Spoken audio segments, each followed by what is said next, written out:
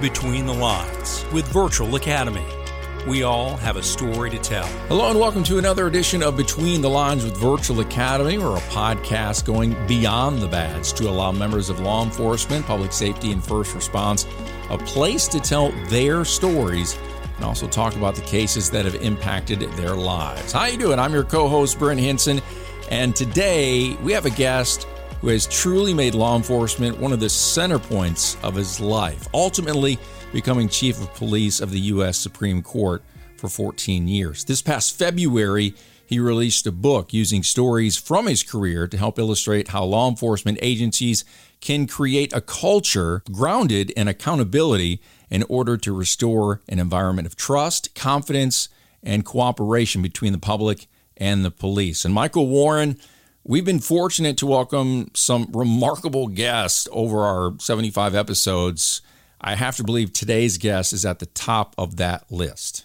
I would agree with you. We've referred to the other podcasts that you do several times, and I always find it interesting. I'll think I know something about an artist or about a band, but then I listen to the podcast and it's like, son of a gun. I had no idea. And I think that that's what we're going to find about a part of policing that I think I know about, but I'm probably going to find out I am woefully ignorant in that area. Man, I was doing some research on our guest today, and some of the quotes that I was reading, some articles that he's written, I want to know more because he has some interesting takes on things. And I've said it before, I admire people that think deeply, and I enjoy the conversations with them because the truth of the matter is law enforcement is complex. We live in a complex country, and that requires deep thinking. It's not something that's going to be fixed or solved or made better with shallow responses. So hopefully today we're going to get an idea of what that looks like. I believe so. Well, our guest today has a similar story to a lot of our guests. He is the son of a police officer, grew up in the world of law enforcement, and so after graduating from the University of Maryland, he joined the Washington, D.C. police force in 1973, where he was sworn in as one of only 10 officers with a college degree in a force of nearly 5,000. Over the next 43 years, he rose through the ranks, ultimately becoming Deputy Chief of the D.C. Metro Police Department, and then, as I mentioned before, Chief of Police of the U.S. Supreme Court, where he remained for 16 years. Earlier this year, he released a book, Ethics-Based Policing, Solving the Use of Excess Force. We'll have that in the show notes for you folks. It's our distinguished honor to welcome Chief Ross Swope to the podcast. Thanks so much for taking some time to talk with us today, Chief. Much appreciated being here, and I'm flattered by the compliment that you both paid me. Well, Chief, I want to talk about your dad for a second, if we could. Where was he a police officer? In Washington, D.C. Washington, D.C. So you can't say that when you joined up with the force that you didn't have an inkling of what it was going to be like to police in our nation's capital then. Well, I had more than an inkling because I was one of the fortunate few in PG County in Maryland, where I grew up, that had great men to mentor me. And back then, the solidarity between police was very solid. And my family's whole social network was with police. They were courageous, brave, kind family men, not prone to violence, but not confrontation adverse either. And I learned a lot of things from them. And that's why I gravitated. That's why it was my mission to make the difference in communities and neighborhoods just like they did back then. That brings up an interesting thing, at least to me, because you talked about working with DC Metro Police, but you talked about neighborhoods. The vast majority, the overwhelming majority of Americans who visit Washington, D.C. never see the neighborhoods. They see the museums and they see the government buildings, but it's a city. I mean, an actual city that has gas stations and grocery stores and, like you said, neighborhoods. It's almost like they're hidden from the public. Well, you're right there. The tourists come in, the commuters come in vast numbers, doubling the size of the city every day. and they travel major arteries and go to their work, or they go to the museums and monuments and pay tribute there, but they don't go where people live and shop and do business. I worked in predominantly the lowest socioeconomic status neighborhoods there, but there are people there, their neighborhoods, their communities, and that's what I saw it as.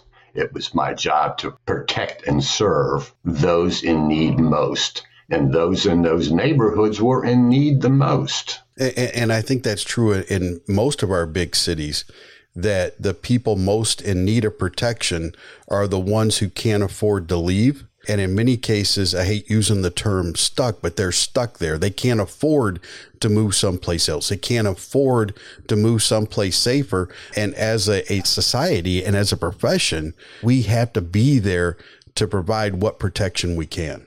I agree with you, protection, but I was also there to serve. It's protection for them, yes, but also police service. We do a lot of other things besides lock criminals up. We look for missing children. We help people out with their requests, because this is what happens in those neighborhoods. They can call other DC government agencies and they're notoriously unresponsive. So they turn to the police for everything. When they turn to me and my colleagues and my subordinates and my superiors, we took it as a police matter and got things done for those residents in those communities. It's funny, people, especially younger officers, will ask, hey, why are people calling us about problem with their water service on Saturday night? Because we're the one department they know that they can call and they're going to get the phone answered, because the water department may not be working on Saturday night. And so we need to go. I live in Michigan, and we need to go during the winter to make sure that we're not, somebody's house isn't being flooded because a pipe is burst. They can't get a hold of some of these other services, these other agencies that provide services, so they depend on the police. And I would propose that as a profession, we need to get back to that, because in society today, we have made the word servant mean less than. And I believe that being a public servant is one of the most noble things that somebody can undertake. Well, the intrinsic rewards that I receive from my occupation and my profession cannot be exceeded. Every day I left work, I felt like I accomplished something. My subordinates did, my peers did. We all left work feeling like we accomplished something and did something good. That's the whole goal of a job for me. A man that likes his job never works a day in his life. I never did. I did things there. It was the best profession I could have chose. I couldn't agree more. But I want to ask you a couple questions here, if I could, just to get a sense of what policing was like when you first came on the job. When you first came on the job, America was a country in turmoil. We were at the tail end of the Vietnam War. There were a lot of protests going on across the country, and you're working in the nation's capital. And so it seems like there's almost a dichotomy of requirements for you. You've got to keep public order when it comes to protests and the things that are going around the government buildings, but you also have the neighborhoods that need service. What was it like being a police officer during that time in DC? It was always, to me, exciting and rewarding. Always. Now, DC Metropolitan Police, then as in now, are the nation's experts on handling mass demonstrations, whether they be violent or peaceful, mass arrests, if they're necessary, and keeping these demonstrations in hand. They are the experts. We handled more demonstrations there than any other city in the United States. In front of the White House, every single protest down there, we handled. And they were massive, many of them, because people come from all over the country to demonstrate there, whether it be the right to life, whether it be gay rights, whether it be against a war, a battle, Desert Storm. We had lots of demonstrations, whether it be with another country. We were the experts there, and they were all handled superbly. We knew how to do it. We were practiced, confident, and competent. So when those things happened, we went down there and handled them. When they weren't happening, we did other things. We policed the neighborhoods. And we did that with empathy, and we did that with caring. At least the men and women under my charge did, because that's the way it should be done. And I led by example and gave them direction and guidance. I saw where you wrote an article on LinkedIn earlier this year that I found just really fascinating. It was, you found yourself always going to events, no matter what they were, in order to learn from them, to gain an experience. And through those times, through those experiences, it kind of took away fear and anxiety because, and I'm going to try to quote you here, it says, I was able to control the situation or event instead of it controlling me. So how early in your career did that start for you? So I discovered one thing. I call it a career of avoidance. Now, police work is dangerous physically, but when you start making rank, there's a different type of danger. There's danger to your performance evaluation, what your superiors are going to say, what the new media is going to broadcast about you, what your subordinates see. So if you don't go to a scene, there's no chance to be criticized or ostracized. Many of my peers engaged in what I call a career of avoidance. I learned that when I was assigned my first demonstration in front of the State Department with 500 demonstrators down there and me taking 60 officers go down there and telling me to handle it, I didn't like that. I didn't like it because I was uncomfortable. Out of your comfort zone, as you said. I don't want to be uncomfortable. I found out early on by repetition on these things, I became very comfortable. So every demonstration, shooting, serious incident, bombing, bomb threats, barricaded armed subjects, I went. And if I didn't take charge, I watched who was and learned things. So you can imagine after my first demonstration, my second one was a little easier.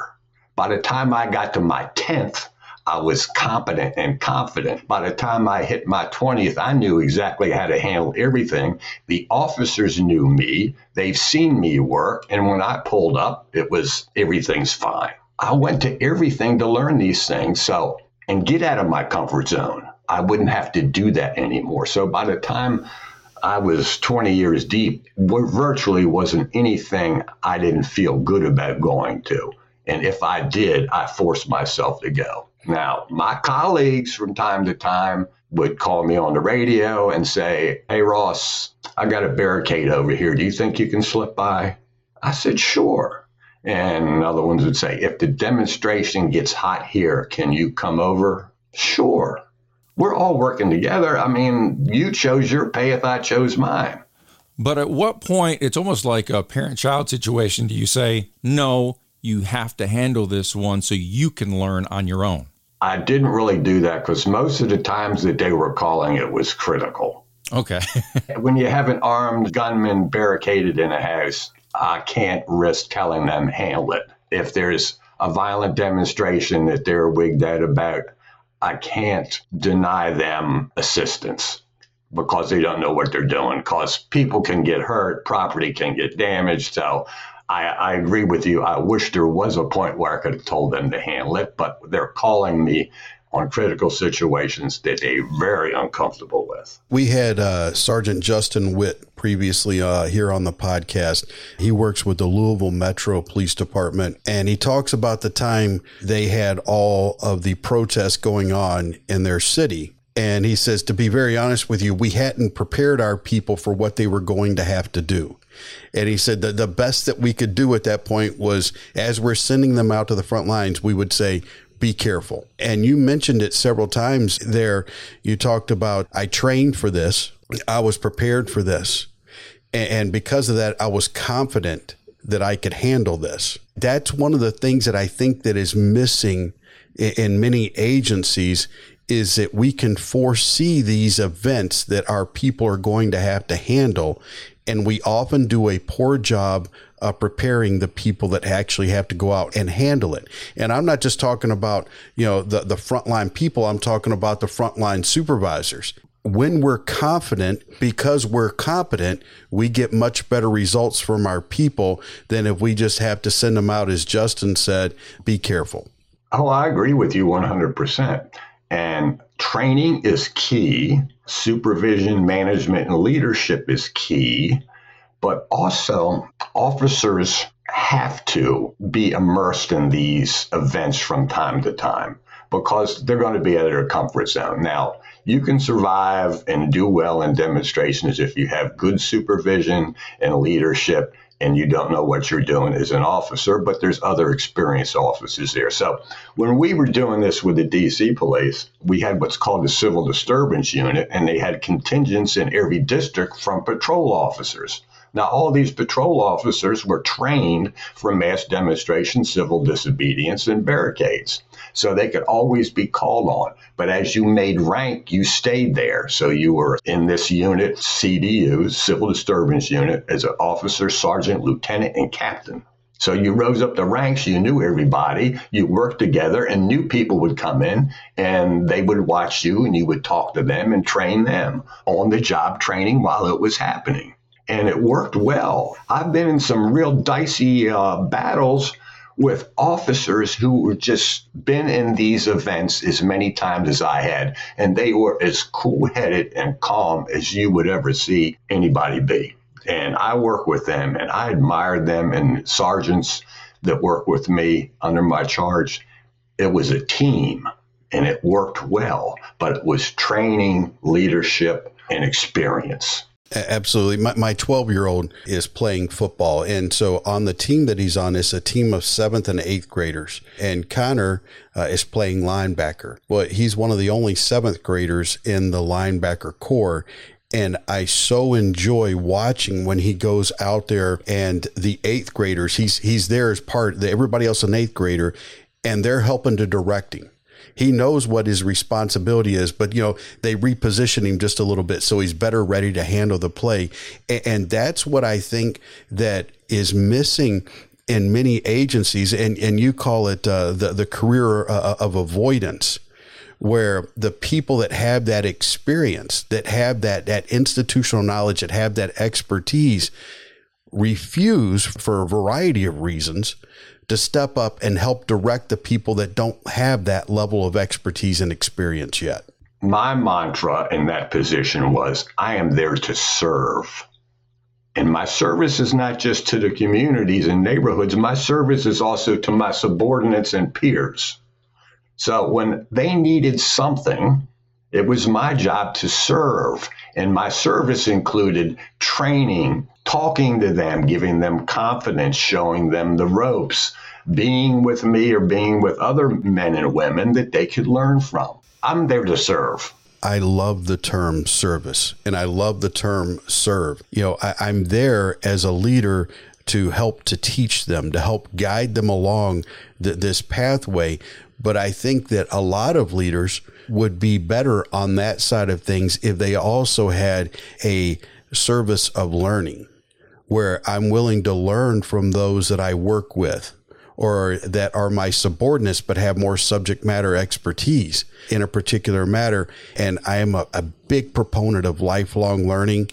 And it just seems like we have professionals, quote unquote, that get to a certain point where they think that they've been there, done that, and there's no longer a need for them to improve their knowledge, skills, and ability. My whole life has been learning. I agree with you 100%. I have a whole section in that book about knowledge, the essential knowledge in police.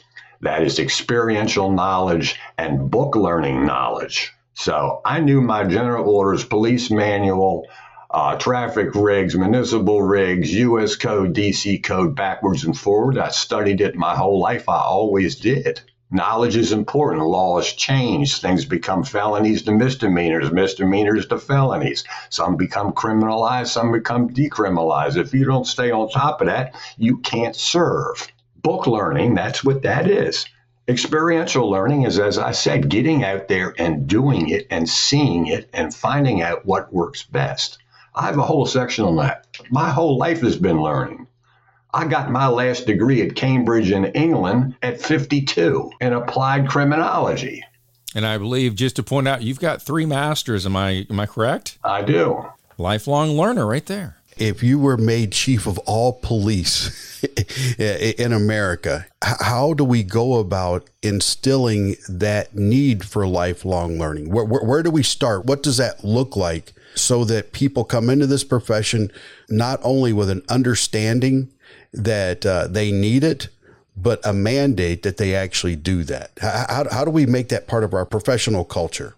I guess the way I always did things is getting people to do what you want them to do because they want to do it.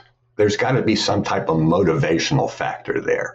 Now, I tried to set the best example no matter what position I was in. When I was a sergeant, I worked with the officers.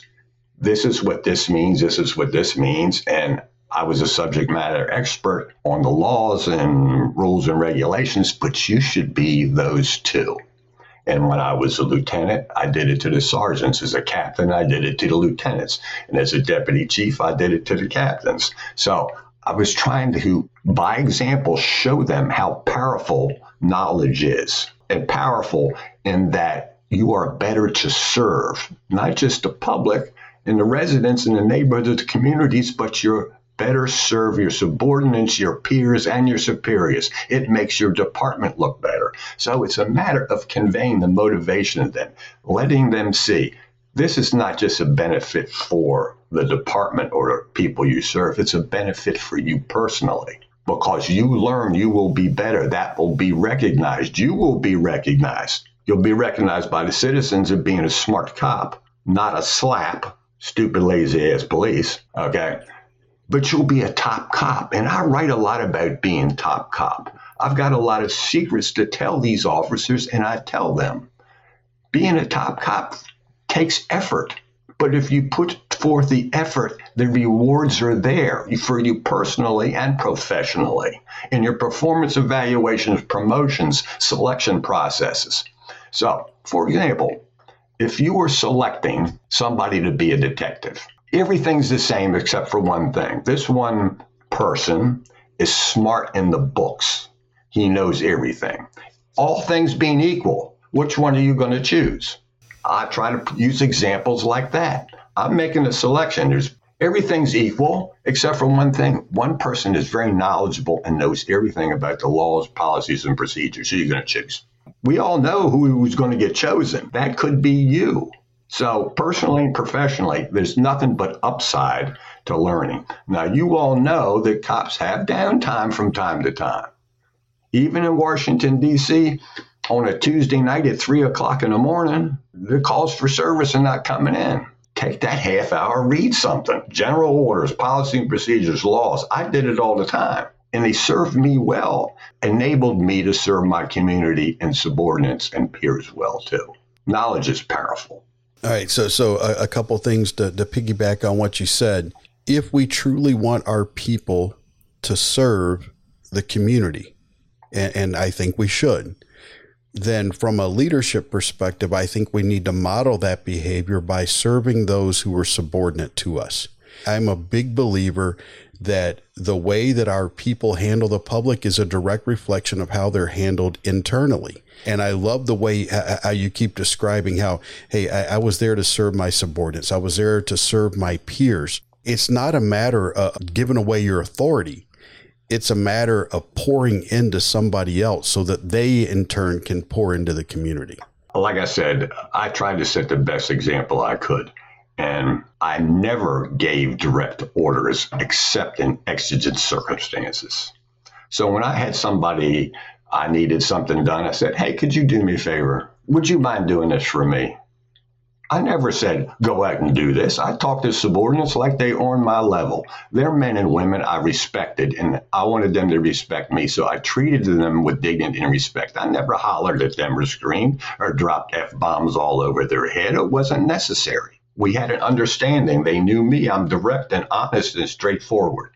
Doing that, I was showing them by example how we do this. The only time I gave direct orders was when we were taking rocks and bottles or somebody was going to get seriously hurt or killed.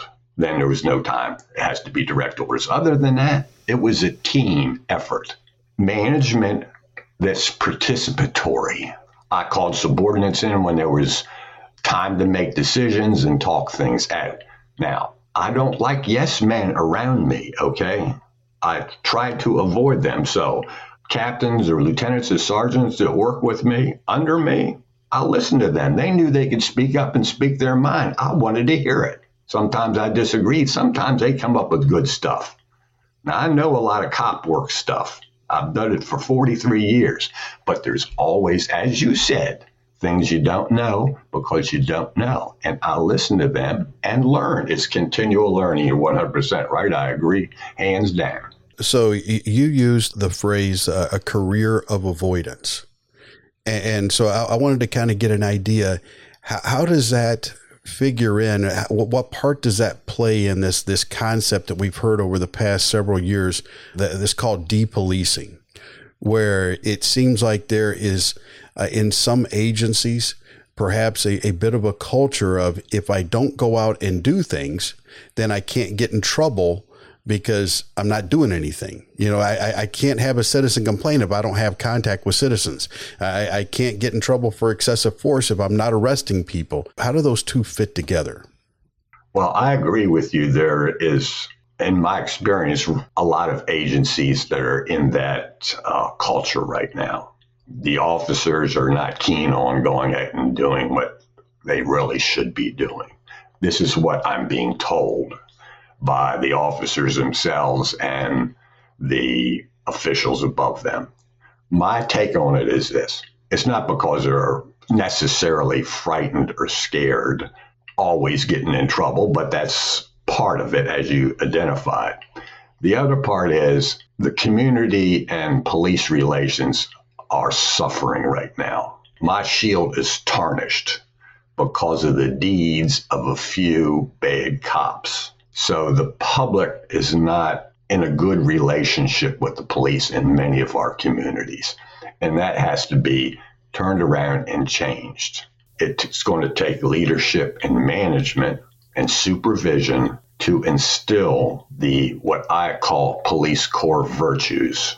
And it's the sergeant's responsibility to hold his subordinates accountable for ethical behavior. Once that ethical behavior is instilled, the community relations will improve. And with additional cooperation between the police and community, things can get back. I know they can get back. I've tested it. I've tried it. It's in my book. This is what needs to be done. And like I said, it's been practiced and tested. It's been my experience, and I get to go to a lot of agencies and speak and train and that type of thing. If you have supervisors who are practicing avoidance, if they're not addressing behavior that is questionable or borderline, that type of thing, that's the supervisory version of depolicing. And if I, as a subordinate, see that my boss is unwilling to do their job because it makes them uncomfortable to have that difficult conversation with somebody who's not doing their job or is doing something they shouldn't, then why should I be expected to go and have that conversation in the community? Again, we go back. We cannot overstate the importance of solid, positive, ethical leadership within our organizations. Until we have that, it's going to be very difficult to improve those community relations externally until we fix it internally. But don't you think that there's a responsibility on both sides, accountability on the community to say, well, wait a minute, we need to look at the officer's point of view, and then also the officers to say, well, wait a minute, we need to look at the community's point of view? Because personally speaking, being just an observer that's not in law enforcement on this podcast, doing these episodes has really changed my perspective on the law enforcement career. So I think there's got to be a point where, in order to get to some solution, each side has to say, we need to look at the other side's point of view, and that's how we can go forward. I'm not putting my opinion is I'm not putting my responsibility on the community. If I build it, they will come. If I build an ethical culture, which I did in all of my commands, the public came to the police, but the relationship was improved dramatically because of the police conduct, performance of duty, and service to the community. It was recognized. They saw this, and they came, and we worked together. It can be done, and you are 100% right about the supervisor's responsibility to build that culture and to change hearts and minds. I've identified like 3 basic sergeant positions. One of them's laissez-faire, does nothing. The other one is Mr. Popularity. He tries to take care of everybody, no matter what they do, until he's forced to hold somebody accountable. And then there's the ethics-based official, holds officers accountable for the performance of their duty in 2 ways: consequences for bad, rewards for good. You follow me on this? And I couldn't agree more. When I was in the military, my squad leader, I was a fire team leader, said, listen, your people's personnel files should hold 4 good things for every bad thing that's in there. It's lazy as a leader to only punish the bad and never reward the good. It seems like we become that, where we're constantly looking for that gotcha moment, instead of saying, you know what, that was excellent, the way that you handled that call, the way that you listened to that citizen is exactly the way that we should do it when the circumstances allow it to be done safely. I wish the rest of the shift could have been here to watch you do that. And it seems like we're so quick to point out when we do something wrong and so reluctant to point out when our people do things right. But it also kind of bookends what you said earlier. Doing so, being ethically based, it takes you out of your comfort zone, because sometimes you're looked at as the bad guy. So in my book, I've got what's called continuums. And one of them is the reward continuum. It starts off with a nod of approval. Then it comes out minor words, great job. Then he's recognized, powerful motivator, recognition, more so than money and rewards. You call him out in roll call. I want you all to know what went on yesterday. This was good police work. There is an informal commendation put in his jacket, a note put in his performance evaluation. He's recommended for a reward. He's rewarded by major recognition. So there's a continuum. These all need to be exercised continually by the good supervisor, because it's powerful. And it not only rewards him, but other folks see what's going on, don't they? Absolutely. I want some of that recognition. I want some of those good words. I want to be called out in roll call. So then it's contagious, because they see the positive aspects of that sergeant holding the officer accountable for good work. And they wanted some of that. They want to do that. So they gravitate to the ethical policing culture. That's how it's done. It's funny because you'll get people in organizations say, I don't like the recognition and stuff like that. Listen, we are wired as human beings. We want to be appreciated. Listen, if you don't believe it, look at the number of award shows there are. I mean, for crying out loud, the number of awards and award shows that are out there, people want to be recognized. That shouldn't be the driving motivation for why we do things. But listen, I'll raise my hand here. Even though it's part of my job, helping out with the laundry around the house, man, when I do the laundry, I want my wife to recognize the fact that, hey, thanks for doing that today. And that right there is enough for me to do it again the next time. But if it's ignored, well, why would I keep doing something? It can be done. It can be done. But it requires work. And it requires work. And that's to me, that's part of the service that we provide to our people, is through that type of recognition.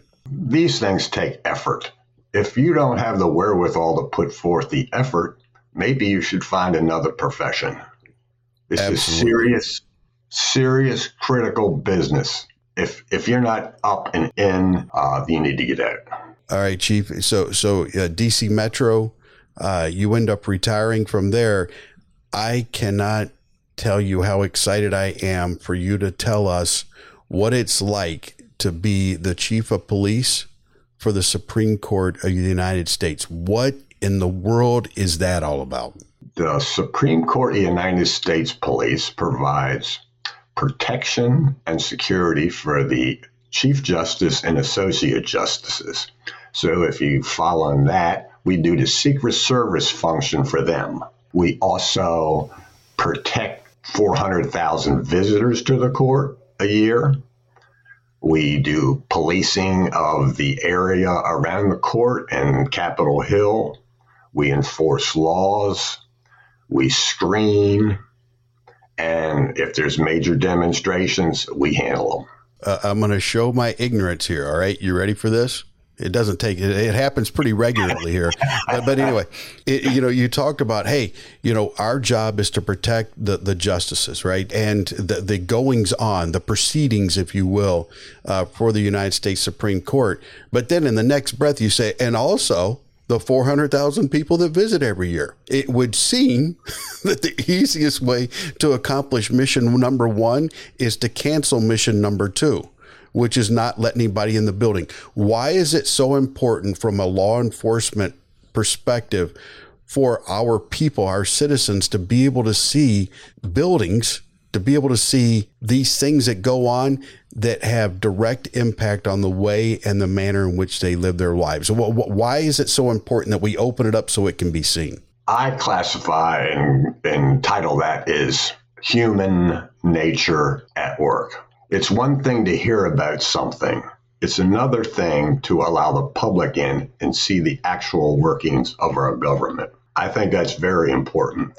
And public was let in for these Supreme Court arguments whenever they had them. It's a right, almost interaction when you're there watching this going on. It's an amazing thing. You see the justices, the Chief Justice, and the lawyers discussing the case and arguing their point. A big important thing to me that there's interaction between our public and our highest ranking government officials to see them at work. I would be overwhelmed being that close to that type of decision making where you can actually hear arguments that are going to decide how your chosen profession must conduct themselves from here on out. That just had to be humbling, being that close and recognizing the importance, the historic importance of what's going on right in front of you. Yeah, I mean, I from time to time would go in and sit in the courtroom and listen to cases and what was the arguments to and for and against. And it was interesting. It was interaction between the justices and the lawyers. They went back and forth and asked questions and talked, and those poor lawyers had to fend for themselves, so to speak, because some of the justices tuned them up. But anyway, it's interesting to watch the workings of that. And I'm sitting in there watching. There were not that many criminal cases, to tell the truth. Right. Law, that I was involved in and things like that, like search and seizure and things.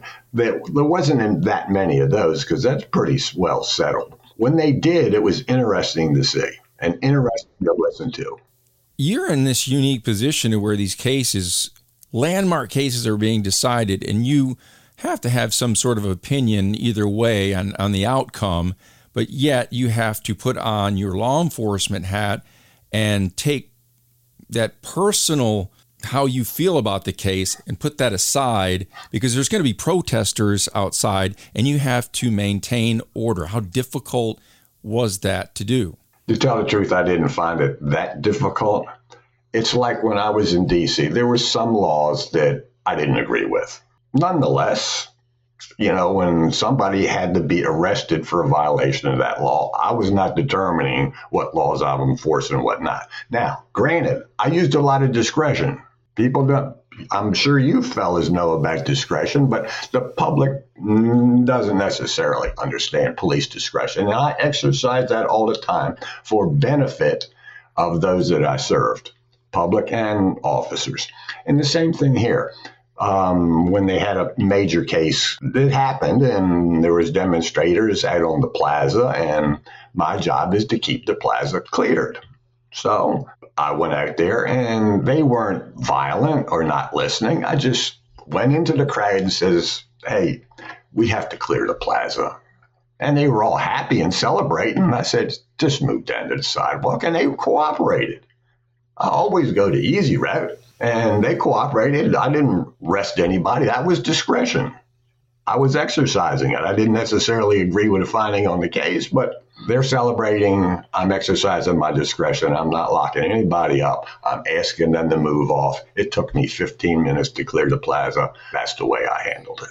All right. So Chief, you brought up discretion, and that I'm hoping is going to take us into the next part of the conversation, because in law enforcement, there are very few thou shouts where you are lacking discretion when it comes to the way in which you handle a case.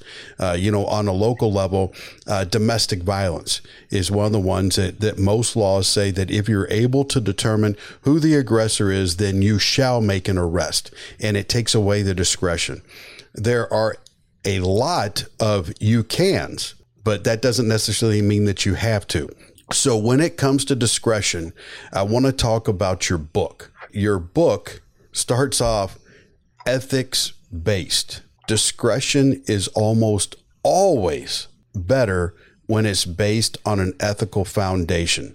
What was it that led you to write the book? How long you've been thinking about doing it? What did you hope the outcome was from somebody who read your particular book? I sort of have a little bit of cred. So I've had my peers knew I did things and accomplished things and changed things. And as police status and positive communication with the public has deteriorated over the last few years, they said, Ross, you got to sit down and write this book. You've got to sit down and write this book. You're the only one that can. You have to do it. So I sat down and wrote it. I'm sort of knowledgeable in the field of ethics. When I was teaching at Hopkins, I had a professor come to me and he said, Ross, are you going down to that National Symposium on Police Integrity Janet Reno is hosting next week? I said, I didn't hear anything about it. So he connected me with the coordinator of this thing. And I said, yeah, I'd like to come down and see it. And he says, yeah, sure, you can come down. And this was powerful academics, guys I studied in graduate school, powerful. I think it was about 200 of them. So it's a 3-day conference, and I go down there on Sunday morning, and I go in and I get the program and I'm reading it. It said 2:00 Monday, Ross Swope, keynote speaker. I go grab the coordinator by the lapels and said, what are you doing? He said, well, you said there was no police here speaking. Now you are. So I take off out of L'Enfant Plaza like a scalded dog and go. Talk about getting out of your comfort zone. So I take off and go up to the station where there's the only computer, and I knew what I had been doing my whole career. So I banged it out. The police core virtue bell curve. I know that scares the bejeebies out of you, but here it is. So I go down and give my speech that Monday, and I get this. Sit down and shut up. Not literally, but figuratively. I'm just a cop. These are all academics with books all over the place. So it was about a year later, Rampart Division of LAPD scandal. I don't know whether you are familiar with that. Yes, sir. Nationwide scandal. The Rampart Division was robbing drug dealers, stealing drugs, reselling them, beating people up, robbing them, and all this. It came out. There was a major investigation. I get a call a few months after that investigation is initiated. Deputy Chief calls me and says, Chief Swope. I said, yeah, how you doing? He said, we just want to let you know that our 300-page report on the Rampart corruption incident is being published tomorrow, and you are prominent in it. I said, okay, so what's with that? We got Janet Reno's book of all those speeches. She published every one of them in a book. Mine was in there. We went through that whole book. And the only thing we found applicable to our problem, and you hit the nail on the head, was what you said. Wow. So that was a big deal. So that things exploded after that with ethics-based policing and me and the police corps virtue bell curve and so many talking heads out there using that theory now. But I don't care. It's all good. So that's how it all started. And I've just been carrying the torch since then with other people lighting torches off mine. All right. So then if we were talking, and we're talking here about your book, who in the law enforcement profession should read it? Is this for executives? Who's this for? It's for sergeants and above. Sergeants and lieutenants is who I'm aiming it at to have this knowledge. Now, I'll tell you why it's sergeants and lieutenants. So I don't know of a police department in the nation that doesn't have some type of mission statement, general order, policy, or procedure on you will behave ethically, you will do this, you will do this, you will do this, you will be kind, empathetic, don't drop F-bombs, everything. They all have a policy and procedure mandated by the chief of police, all of them. But if that policy and procedure and what the chief is saying is not enforced by the first line supervisors, it doesn't mean a thing. And that's how this use of excessive force came about. There's officials down there, sergeants and lieutenants, that did not hold subordinates accountable when they were doing bad. It's their responsibility to hold their subordinates accountable.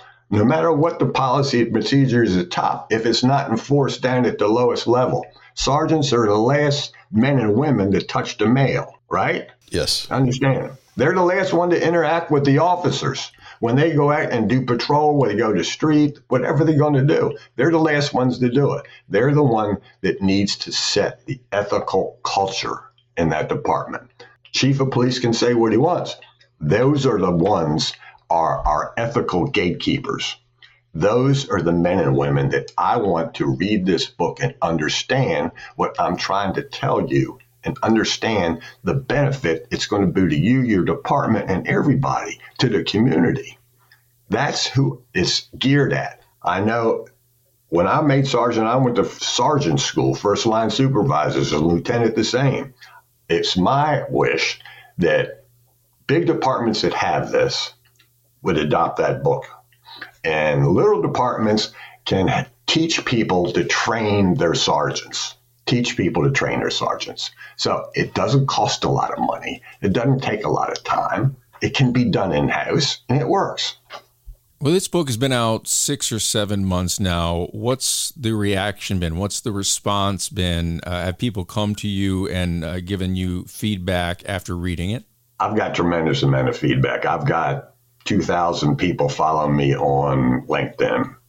I post something, and 3 days later, I've got 1,500 impressions. Because I tell stories and write things. I put them out there. This is not in the book. It's just my experiences and knowledge. And I put it out there. And it's not just police that are picking this up.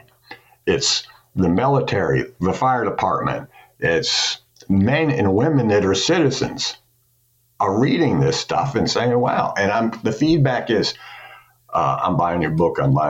Your book was the best. I've got reviews of other cops, chiefs of police talking about how essential this is, how to the point it is, and this things we have to get done. So I'm so flattered and pleased by the feedback that I get from men and women in my profession, but also those that aren't in it. It's important to them. And I'm overwhelmed by the response that I've received so far. Chief, I want to throw this at you here as we're coming to a close. I think one of the things that we have to do is reframe the perspective that being ethical doesn't restrict you.